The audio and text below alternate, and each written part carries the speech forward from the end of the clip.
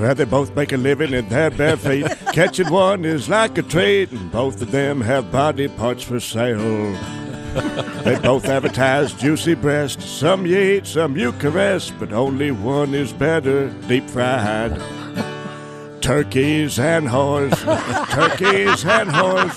I love them turkeys and whores. Turkeys and whores. They both strut around with feathered hair. Both get stuffed like a teddy bear. Both have the same nickname, the gobbler. Gobbler. Some are big, some are small. Both are fun to butterball, but only one gets eaten in the end. Turkeys and whores, turkeys and whores. I love them turkeys and whores. Turkeys and whores. Now, if you catch one, here's some advice. If you find a pecker, just be polite. Tuck it back up just behind the giblets. One's only popular this time of year. Both leave you grinning ear to ear, but a whore will charge you more if you want seconds. Turkeys and whores.